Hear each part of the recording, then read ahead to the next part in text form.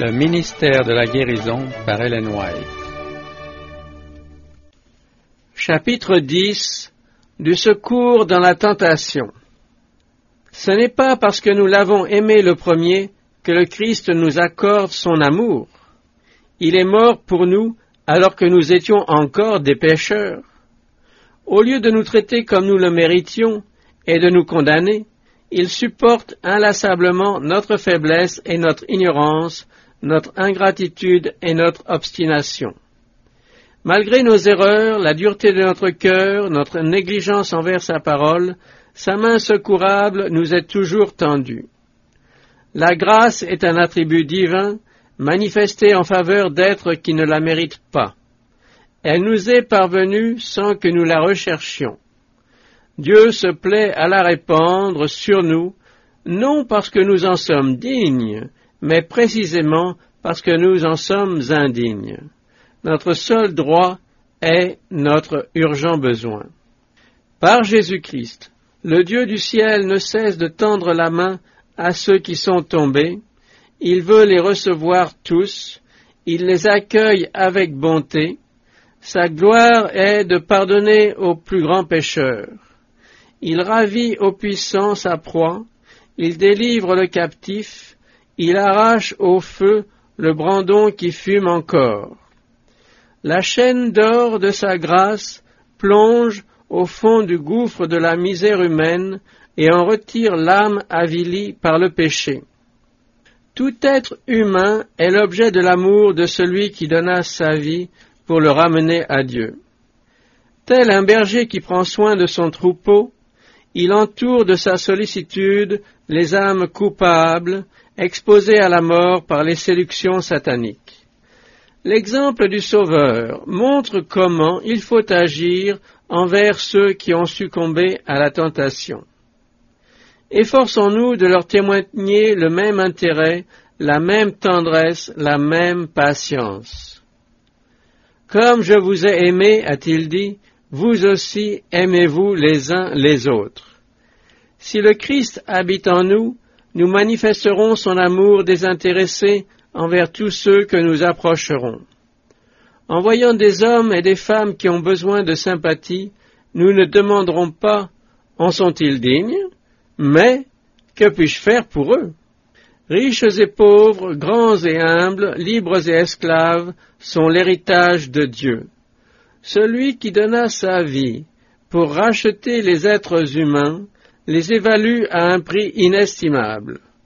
C'est par le mystère et la gloire de la croix du Calvaire que nous pouvons comprendre son amour. Nous nous rendons compte alors que, quelque avilis qu'ils soient, ils ont trop coûté pour être traités avec froideur ou avec mépris. Nous comprenons la nécessité de travailler pour nos semblables, afin qu'ils puissent être élevés vers le trône de Dieu. La drachme perdue dont nous parle la parabole évangélique, bien que tombée dans la poussière et les balayures de la maison, n'en était pas moins une pièce d'argent, et sa propriétaire s'en souvint. Ainsi, toute âme, quelque dégradée qu'elle soit, est précieuse aux yeux du Seigneur. La pièce de monnaie portait l'effigie du monarque et le nom du gouvernement qui l'avait émise. L'homme portait lui aussi, lorsqu'il fut créé, l'image de Dieu. Bien que celle-ci ait été oblitérée par le péché, on en voit encore les traces. Dieu désire recouvrer chaque âme et faire réapparaître en elle son image de justice et de sainteté. Comme nous communions peu avec le Christ dans sa compassion pour les âmes dépravées, coupables, souffrantes, mortes dans leurs offenses et dans leurs péchés, alors que ce devrait être le lien le plus solide entre lui et nous. La méchanceté de l'homme envers ses semblables est son plus grand forfait. Il en est beaucoup qui prétendent représenter la justice de Dieu et qui sont loin de manifester sa tendresse et son grand amour. Il arrive aussi que ceux envers lesquels il se montre si sévère sont accueillis par la tentation. Satan lutte avec ses âmes et des paroles dures et méchantes les découragent au point d'en faire la proie facile du tentateur. C'est une œuvre très délicate que la cure d'âme.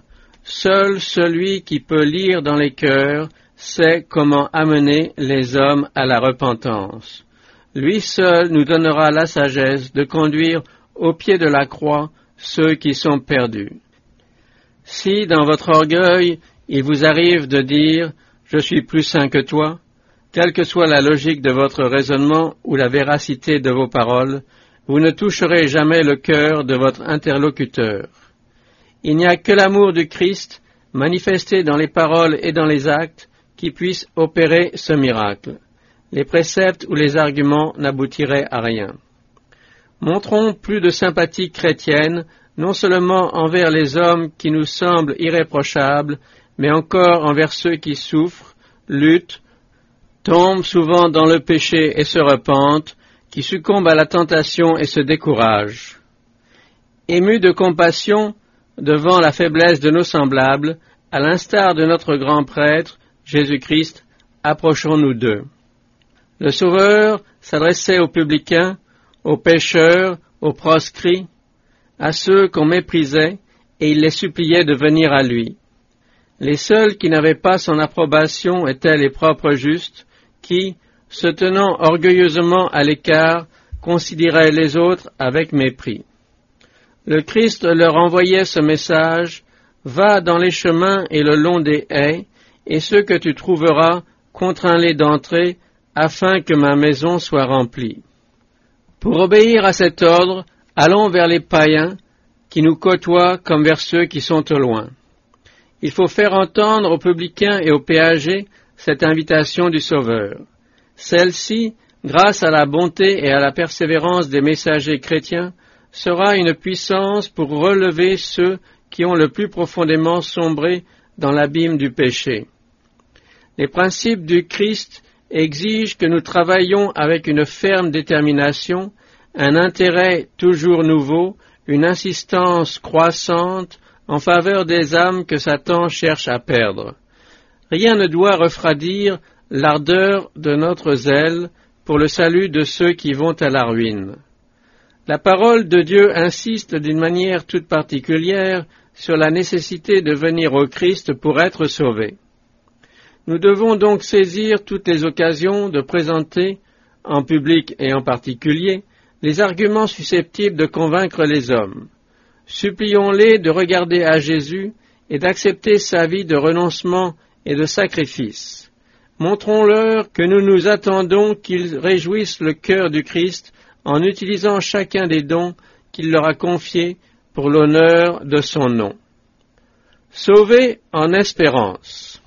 C'est en espérance que nous sommes sauvés. Il faut faire comprendre à tous ceux qui sont tombés qu'il n'est pas trop tard pour se repentir. Le Christ honorait l'homme de sa confiance et le mettait ainsi dans l'obligation d'être fidèle à sa parole. Il avait de la considération même pour les plus bas tombés. La haine, la dépravation, l'impureté étaient pour lui un sujet continuel de souffrance.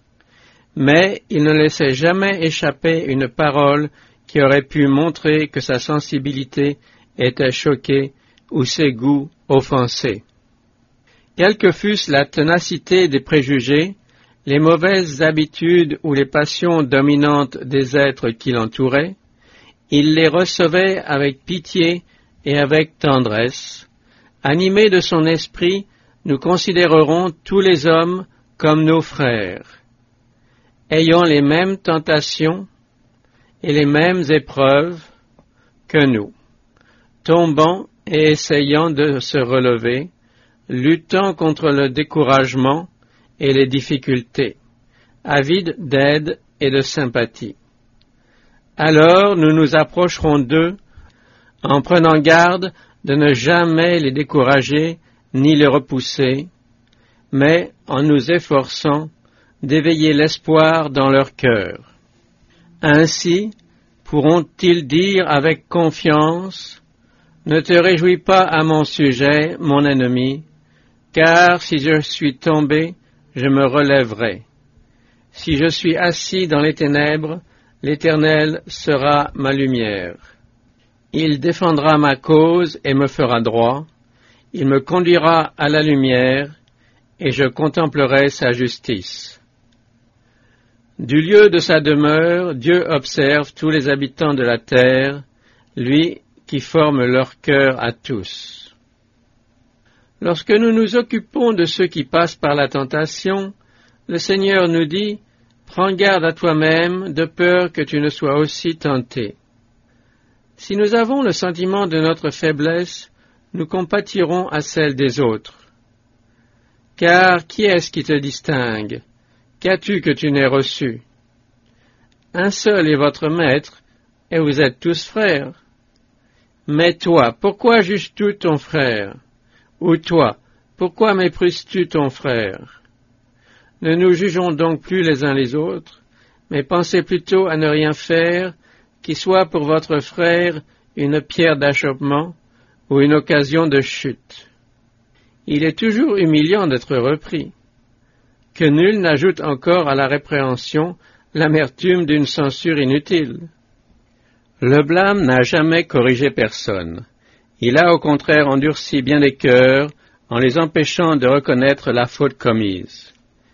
Des dispositions affectueuses, une attitude aimable et bienveillante peuvent sauver le pécheur et couvrir une multitude de péchés. L'apôtre Paul jugeait nécessaire de censurer le mal, mais que de soin ne prenait-il pas pour montrer qu'il aimait les pécheurs? Avec quelle sollicitude il donnait les raisons de ses réprimandes. Il faisait comprendre à quel point il souffrait d'être contraint d'attrister. Il montrait de la confiance et de la sympathie à ceux qui luttaient pour obtenir la victoire. C'est dans une grande affliction, le cœur angoissé et avec beaucoup de larmes, dit-il, que je vous ai écrit, non pas afin que vous fussiez attristés, mais afin que vous connussiez l'amour extrême que j'ai pour vous. Quoique je vous ai attristé par ma lettre, je ne m'en repens pas, et si je m'en suis repenti, je me réjouis à cette heure, non pas de ce que vous avez été attristés, mais de ce que votre tristesse vous a porté à la repentance. Et voici cette même tristesse, selon Dieu, quel empressement n'a-t-elle pas produit en vous? Quelle justification, quelle indignation, quelle crainte, quel désir ardent, quel zèle, quelle punition. Vous avez montré à tous égards que vous étiez purs dans cette affaire. C'est pourquoi nous avons été consolés. Je me réjouis de pouvoir en toutes choses me confier en vous. Je rends grâce à mon Dieu de tout le souvenir que je garde de vous, ne cessant dans toutes mes prières pour vous tous, de manifester ma joie au sujet de la part que vous prenez à l'Évangile, depuis le premier jour jusqu'à maintenant. Je suis persuadé que celui qui a commencé en vous cette bonne œuvre la rendra parfaite pour le jour de Jésus-Christ. Il est juste que je pense ainsi de vous tous, parce que je vous porte dans mon cœur. C'est pourquoi, mes bien-aimés et très chers frères, vous qui êtes ma joie et ma couronne, demeurez ainsi fermes dans le Seigneur, mes bien-aimés. Car maintenant nous vivons, puisque vous demeurez fermes dans le Seigneur. S'adressant à ses frères en la foi, Paul les appelait les saints en Jésus-Christ, mais ceux-ci n'étaient pas parfaits. Il s'agissait d'hommes et de femmes qui luttaient contre les tentations et qui étaient exposés à tomber. L'apôtre les guidait vers le Dieu de paix qui a ramené d'entre les morts le grand pasteur des brebis. Il voulait, par le sang d'une alliance nouvelle, les rendre capables de toute bonne œuvre pour l'accomplissement de sa volonté. Lorsqu'un pécheur est conscient de son erreur, prenez garde de ne pas détruire en lui le sentiment de sa dignité. Ne le découragez pas par votre indifférence ou votre méfiance. Ne dites pas, avant de lui faire confiance, je veux attendre de voir comment il se conduira. Cette manière d'agir a été souvent une cause de chute pour ceux qui en ont été les victimes. Cherchons à comprendre les faibles. Nous connaissons bien peu les épreuves de ceux qui ont été retenus dans les chaînes du péché et qui manquent de volonté et de force morale. Celui qui est rongé par les remords est particulièrement digne de pitié. Il chancelle et son esprit est obscurci. Il ne sait quelle attitude prendre. Comme de pauvres brebis égarées dont personne ne comprend la détresse, ces âmes ne peuvent trouver Dieu, et cependant elles désirent ardemment le pardon et la paix.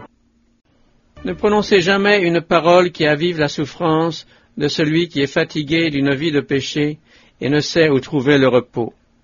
Présentez-le plutôt au Sauveur compatissant, puis aidez-le à se relever, parlez-lui de courage et d'espérance, montrez-lui comment saisir la main du Sauveur. Nous nous décourageons trop facilement lorsqu'une personne ne répond pas immédiatement à ce que nous attendons d'elle. Continuons de travailler en sa faveur aussi longtemps qu'il y a une lueur d'espoir. Les âmes ont trop de valeur, elles ont coûté à notre Rédempteur un sacrifice trop grand pour être inconsidérément abandonnées au pouvoir du tentateur. Mettons-nous à la place de ceux qui sont tentés. Songeons à la puissance de l'hérédité, à l'influence des mauvaises compagnies, aux circonstances défavorables, aux mauvaises habitudes. Comment ne pas tomber dans des conditions pareilles? Pourquoi nous étonner de ce que beaucoup répondent si lentement à nos efforts pour les relever?